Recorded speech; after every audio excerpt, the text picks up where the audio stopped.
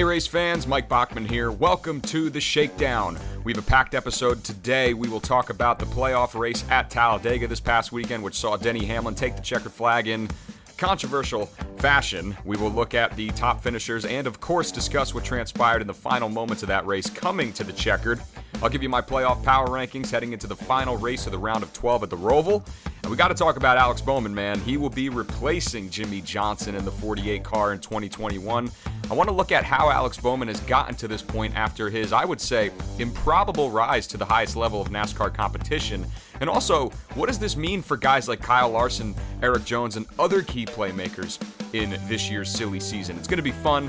Hope you guys are excited. So, without further ado, let's fire the engines.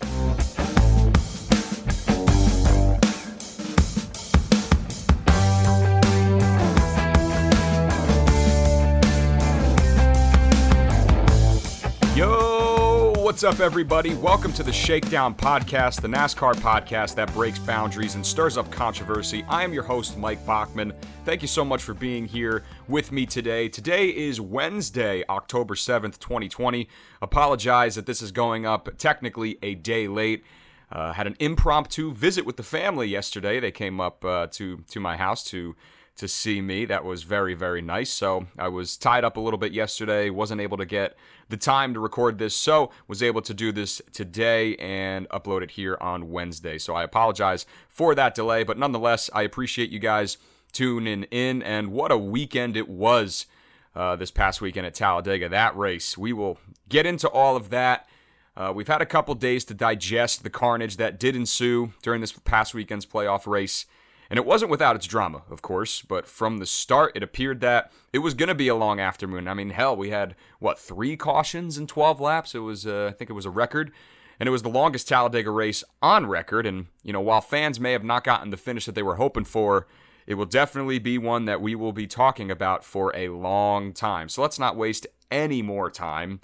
Let's look at the top finishers. We're not going to spend too much on the top finishers because the main topic here is the controversial finish, so we'll dive deeper into the controversy surrounding the finish of this race momentarily. So without further ado, let's get into this and recap Talladega. So it was Denny Hamlin who reigned victorious, winning his 7th race of the 2020 season, now tied with Bill Elliott for 18th on NASCAR's all-time win list. So yet another feat for Denny Hamlin, continuing to win in 2020. It's been documented. It's no question that he and Kevin Harvick continue to be the class of the field, and in such an unpredictable race, an unpredictable track where anything can happen, Denny Hamlin once again wins.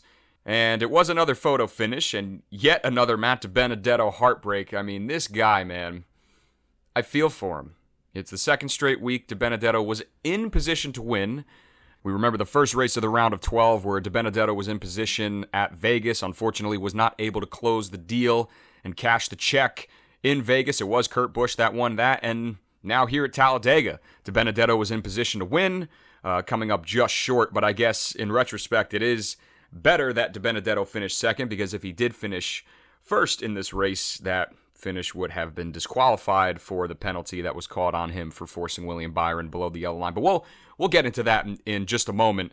This was also his second runner-up finish, spoiled by Denny Hamlin. We remember Bristol last year, 2019, when he found out he wasn't going to be returning to Levine Family Racing, put together an incredible race, was not able to close the deal there. Denny Hamlin was in position, capitalized on that, and won. So Denny Hamlin has spoiled the party for DiBenedetto and DiBenedetto fans, just waiting for him to see that first career win, and now the 100th career win for Wood Brothers and Wood Brothers number 21. So it was very unfortunate, especially with the speculation surrounding Matt DiBenedetto's contract. Nothing has been reported yet. Everything still seems to be on the table. We are unsure if he is going to be returning to the 21 in 2021.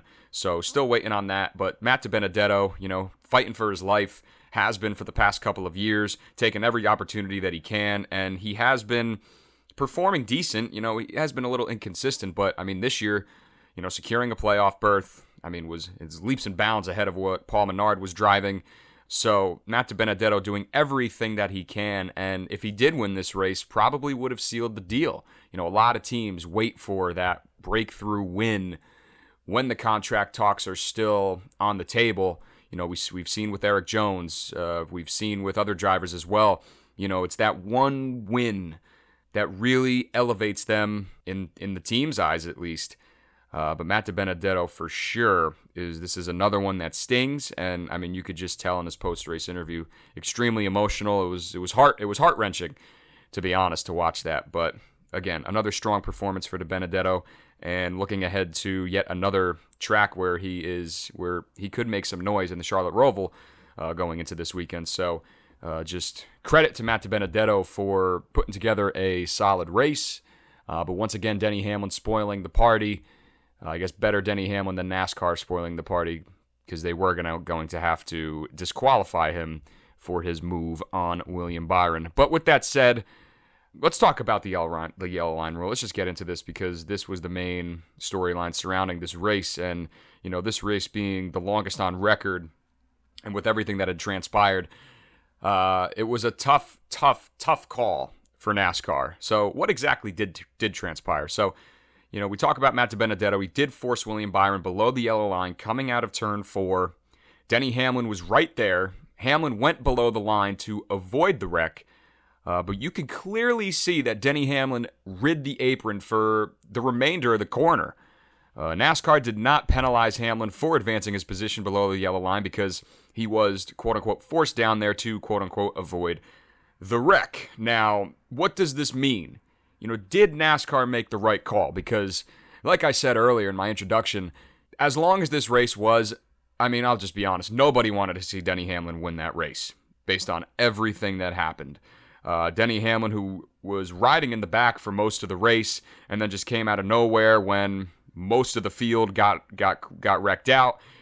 He was there at the end. He was, I believe, 6th at the white flag, and then by mere feet, if that, was able to secure the win. But did NASCAR make the right call for not penalizing Denny Hamlin for advancing his position below the yellow line?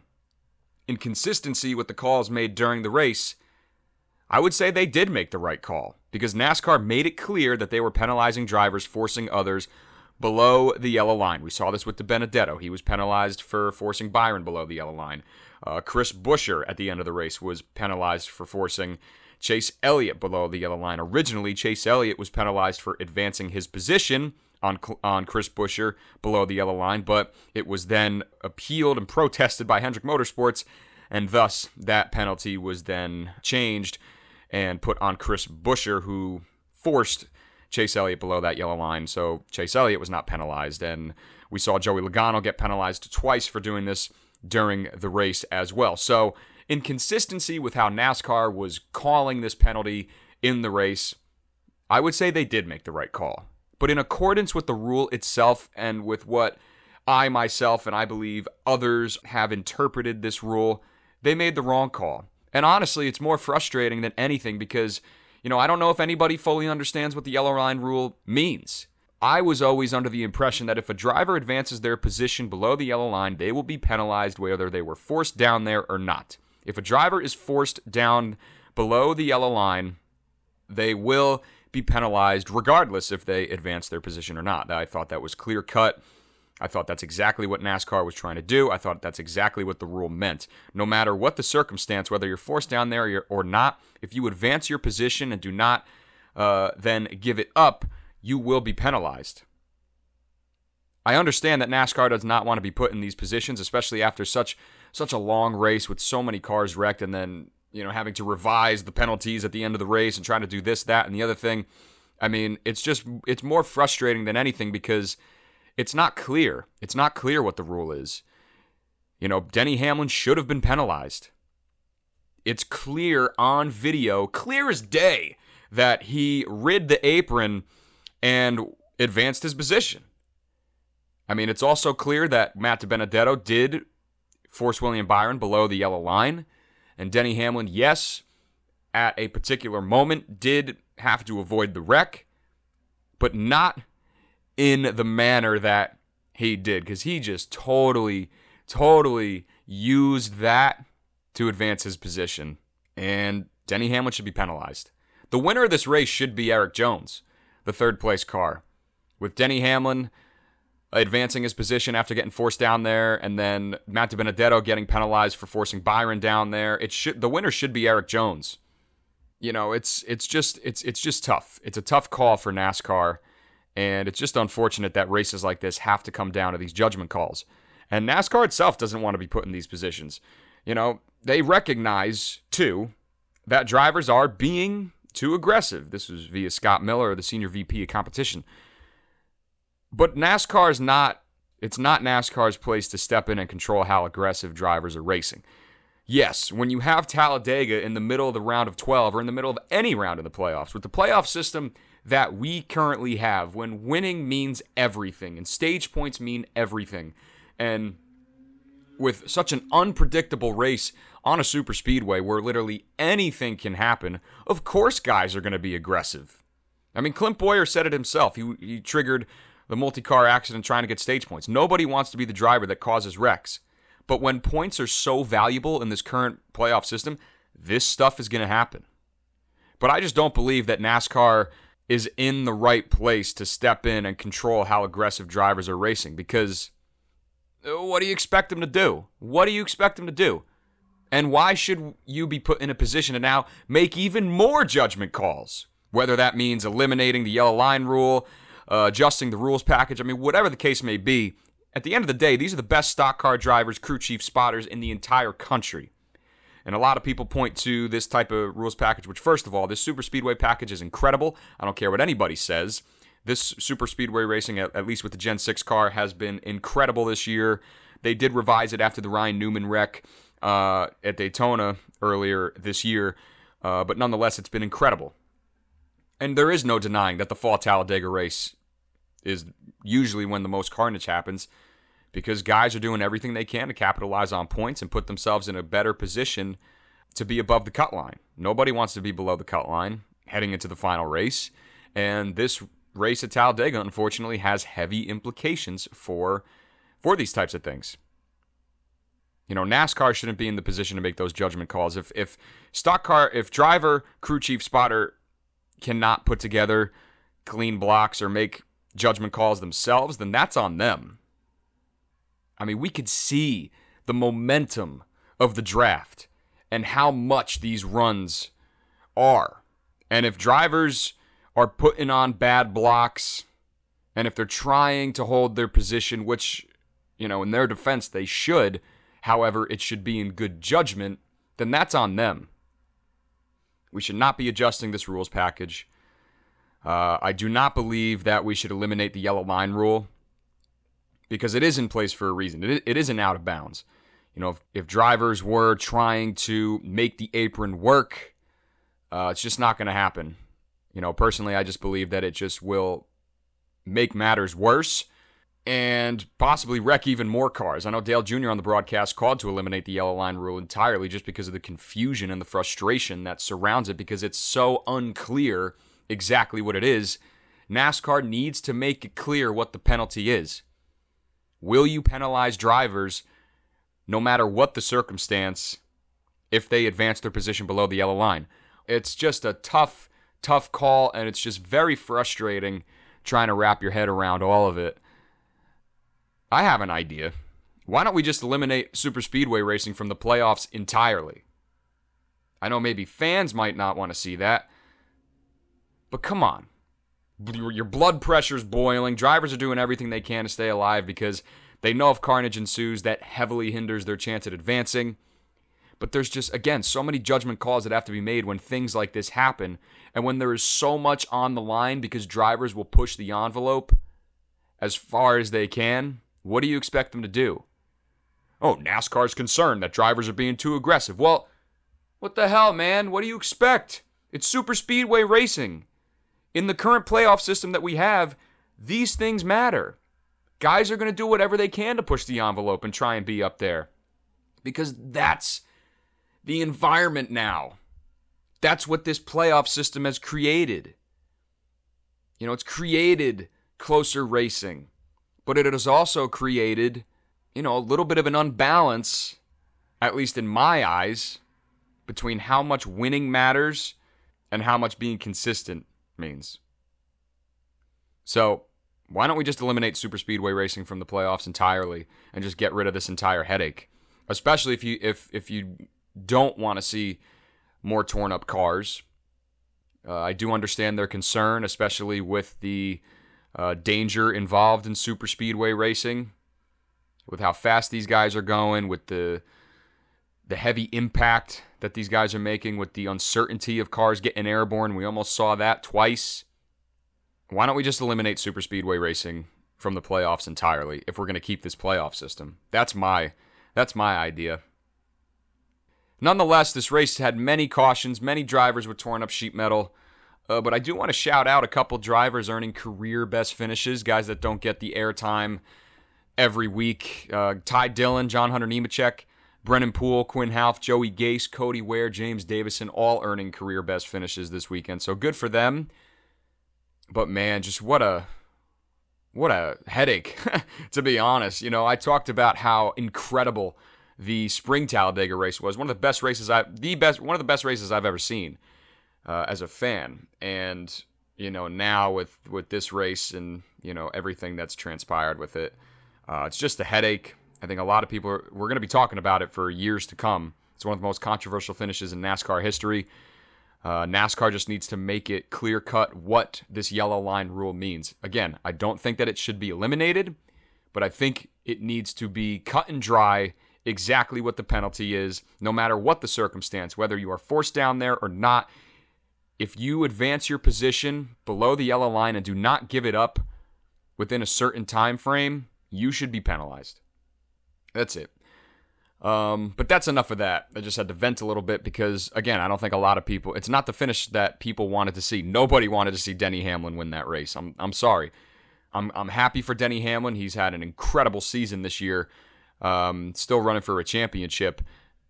But just based on everything and just based on how I know NASCAR fans react, some of the most vocal fans out there on social media, it's not what fans wanted to see. And just with the way that it transpired and how Hamlin won the race, it just made matters even worse.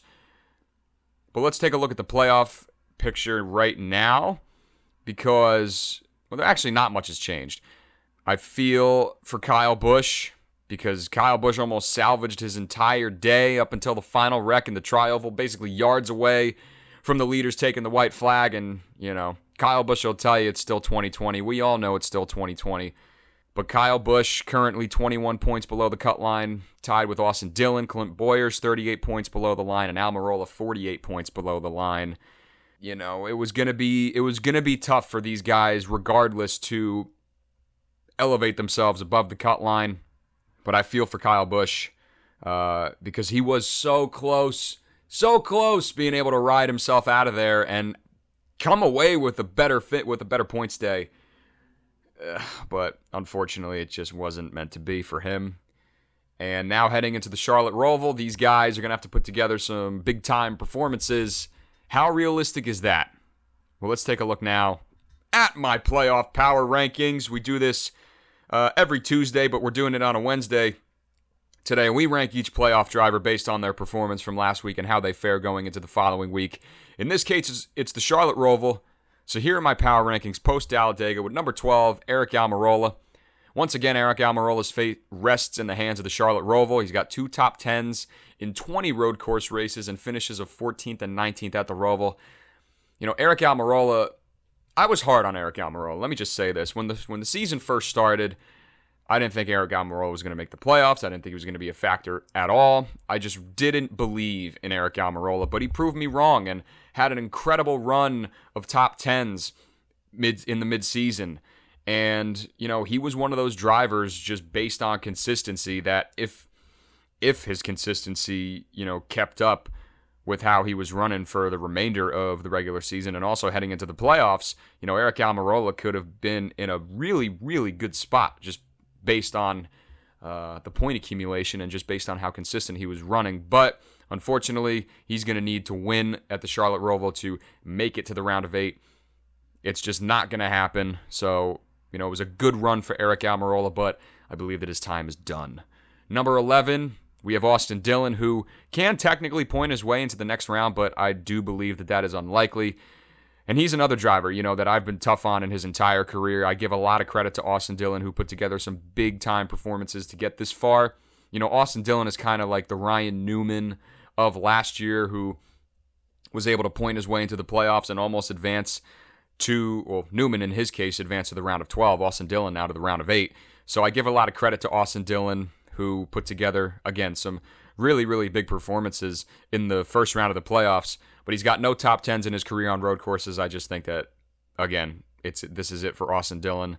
But I give him a lot of credit, and he should have a lot of momentum and a lot of encouragement that RCR in general, with Tyler Reddick and Austin Dillon, that team really starting to mold together again. They should be encouraged for 2021, and I give Austin Dillon a lot of credit, but I believe that his time is done. Kyle Busch in at number 10, like Austin Dillon, can technically point his way into the next round, but again, anything can happen. Kyle Busch has had success on road courses, but he's going to need a lot of help to point his way into the round of 8. Could this be the end of the playoff run for our defending champion Kyle Busch in an unorthodox, unpredictable 2020 season? It's looking more likely, and Kyle Busch predicted it himself.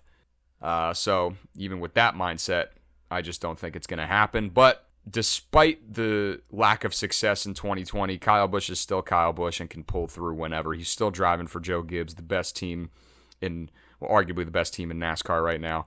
But this could be it.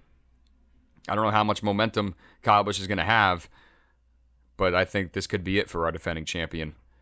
Clint Bowyer in at number 9, the final of the drivers below the cutoff line, and Boyer's basically in must-win territory, but he is one of the elite road course racers. He's got 2 top 5s and 2 starts at the Roval, and there is a lot of pressure on Clint Bowyer, not knowing if he's locked into the 14 car next year. Greg Zipadelli did say, this is going back, I want to say at least a month ago now, that they did want to try and keep the current lineup at Stewart-Haas. That includes Clint Bowyer. But Chase Briscoe down there in the Xfinity Series won his 8 races, which he believed was going to propel him to the Cup Series. The 32 car at Go Fast is still an option. Obviously, Chase Briscoe, with the talent that he has, probably doesn't want to be in that ride, but they do have the SHR Alliance. Clint Bowyer right now trying to make the round of 8. He's going to be fighting, I believe. He could be fighting for his future this weekend. Starting now with the playoff drivers above the cut line, we have number 8 at Joey Logano. Do you guys know Joey Logano's not won a race since Phoenix, since the final race, which was the final race before the COVID-19 pandemic? It put a halt to the season. He's not won a race since Phoenix, race number 4, and he was the first driver to win multiple races. And he's currently 8th in the playoffs, a 21-point buffer. He's got 2 top 10s in the last 6 races. It's been a little bit of a slump for Logano, but a pair of 10th place finishes at the Roval is a good sign for him. Penske typically has run well here at the Roval. Ryan Blaney won the inaugural race. Brad Keselowski led some laps last year. So Joey Logano should be in a good position. Again, 21 points above the cut line. He's got a pretty good buffer. Should be able to do well here this weekend. 7 is Kurt Busch, and yes, he's already locked into the round of 8. And I have made the case for Kurt Busch to make the championship 4 in my previous episode, so if you want to go check that out, and if you haven't, please do so. Do I expect him to make much noise at the Roval? Not really. He's already locked into the round of 8, so I don't think he's going to be a factor. That's why he's down here so low. Number 6 is Alex Bowman, and Alex Bowman, with a lot more to prove, he's got the best average finish among active drivers in 2 races at the Roval. He's only 22 points above the cut line, so as long as he avoids trouble, the 88 will be in the round of 8. There's really not much else to say. Alex Bowman's been very, very successful with the early races here at the Roval, so I think he could be in position to win, especially salvaging his race at Talladega. We'll see what happens, but keep your eyes on Alex Bowman this weekend. Top 5, Martin Truex Jr. at number 5. Like Bowyer, one of the elite road course racers. Almost won the inaugural race in 2018, but we know how that transpired. And we're now seeing, like with Joey Logano, the lack of wins coming into effect. Martin Truex Jr., who was, finishing second, third, week in and week out in the midseason, but unable to pull through and win. We're now starting to see that effect as we're getting deeper into the playoffs. Similarly with Logano. been consistent, was consistent midseason, now found himself in a little bit of a slump, and those lack of points are hurting him heavily. And the same goes with Martin Truex Jr. MTJ should be a favorite this weekend, but he's going to have to come through big heading into the round of 8 if he really wants to be in a better spot to secure a bid in the championship 4. Chase Elliott, number 4, the defending winner of this race, the best road course racer in the Cup Series. It's hard to believe Chase won't be in contention this weekend. Similarly was able to survive Talladega, and with his penalty getting reversed, that was even better for Chase. So he will be up front, should be up front all day if he's able to put together a perfect race. Again, last year, went head first, pancaked the Tums Hartburn turn, was able to rebound and win the race. So Chase Elliott, should be the favorite. MTJ is a favorite, but Chase Elliott is the favorite. Brad Keselowski. Keselowski, again, quietly having one of the best seasons of his career. As I mentioned before, led some laps in this race last year, should be up front. Again, another driver who has been in that championship for discussion with guys like Truex, with now guys like Chase Elliott. But Brad Keselowski, just continuing to put together a fine 2020 campaign, one of the best of his career, and I don't think it's being documented as much as it should be. And then your final 2, I got Denny Hamlin at number 2 and Kevin Harvick at number 1. Listen, Kevin Harvick is on top of the mountain until he makes mistakes, and he just hasn't. He has not made a mistake. Rodney Childers has not made a mistake atop the pit box. The pit crew have not made a mistake on pit road. Kevin Harvick seems to be getting better with age, and there's no way he's going to get taken down until the final race at Phoenix. Denny Hamlin, yes, winning the race at Talladega, punching his bid for the round of 8 ahead of Harvick. I just still believe Kevin Harvick is at the top right now and has been all year. So those are my power rankings heading into the Charlotte Roval. And we will talk about the Roval and my predictions for that race in the next episode on Friday. But now, I do want to talk about some silly season news. And maybe it was a blessing in disguise to wait to publish this episode on Wednesday, because yesterday news broke that Alex Bowman will be replacing Jimmy Johnson in the 48 car in 2021. Alex Bowman, who's been piloting the 88 Hendrick Motorsports Chevrolet full-time for the past 3 years, has had quite the journey to where he is now. So I want to look at the timeline from Alex Bowman's first career start in NASCAR to now succeeding arguably the greatest driver of all time, definitely the greatest driver of our generation, in my opinion, the greatest driver of all time, Jimmy Johnson. So let's take a look at this, because I think it's very interesting. You asked me who Alex Bowman was four or 5 years ago. What is I? Who the hell are you talking about? But Alex Bowman has had an unorthodox transition, I guess, to the higher series, especially the Cup Series. So let's talk about it for a second. We see in today's NASCAR that drivers that move up the ranks must prove themselves in each lower series. When we look at just the rookie class this year, the quote-unquote Big Three, Christopher Bell, Tyler Reddick, and Cole Custer, they all performed at the highest level of both Xfinity and trucks. Bell won the 2017 Truck Championship, won 16 times in 3 Xfinity seasons. Reddick finished second in the 2015 Truck Series Championship, won back-to-back Xfinity Championships with Junior Motorsports and Richard Childress Racing, and Custer claimed 2 runner-up points finishes in Xfinity.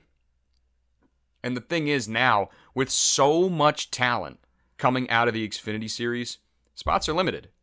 We talk about Matt DiBenedetto, for example, and the uncertainty if he's going to return to the Wood Brothers. Austin Cindric is down there in the Xfinity Series waiting.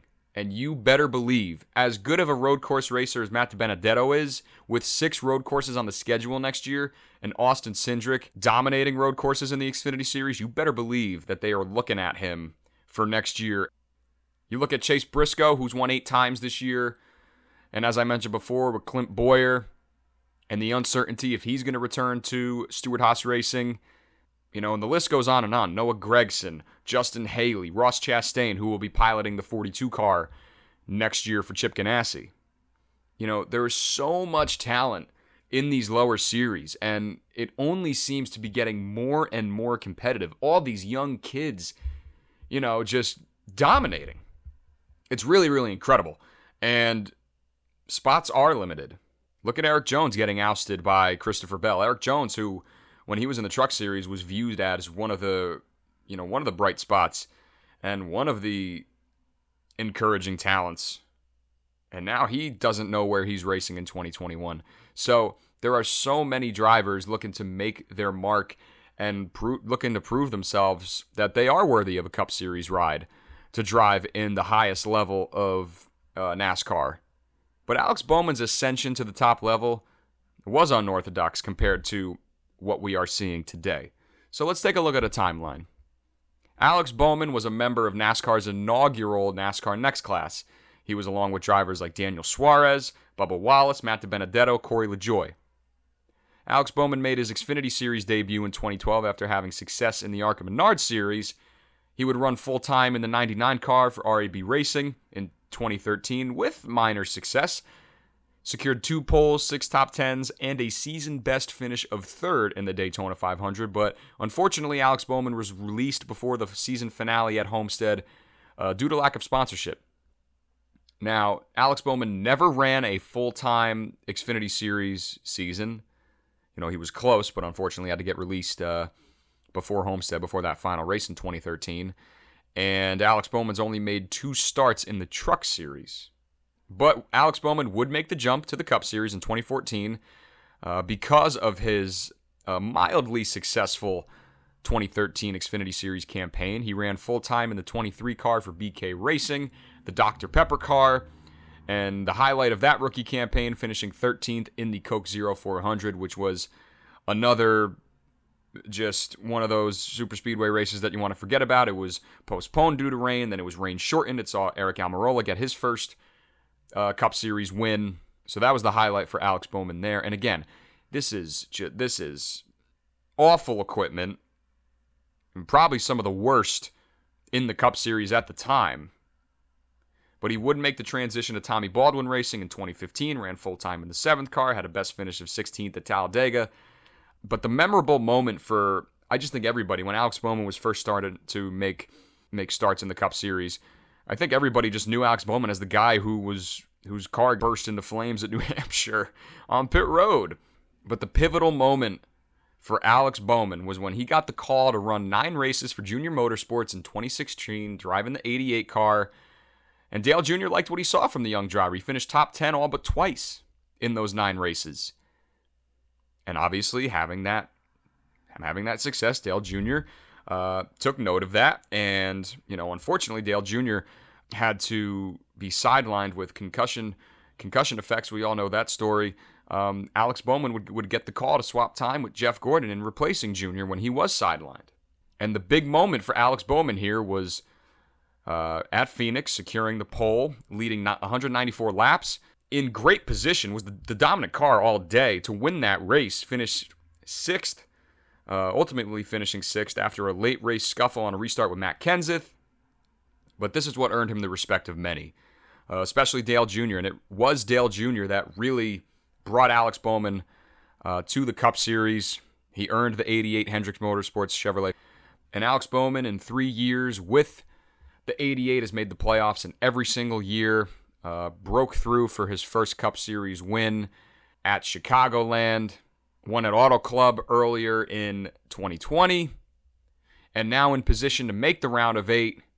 And Alex Bowman getting called to succeed Jimmy Johnson, 7-time champion in the 48 car.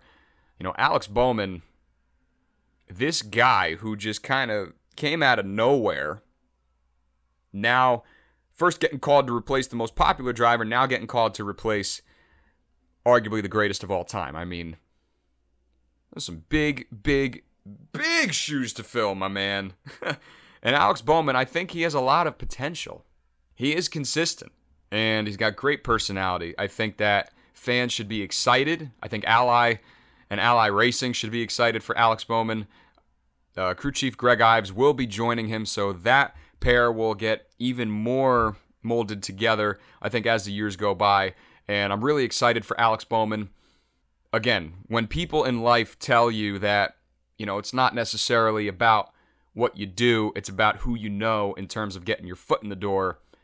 Alex Bowman 5 years ago was running 35th, 30th at best for Tommy Baldwin Racing.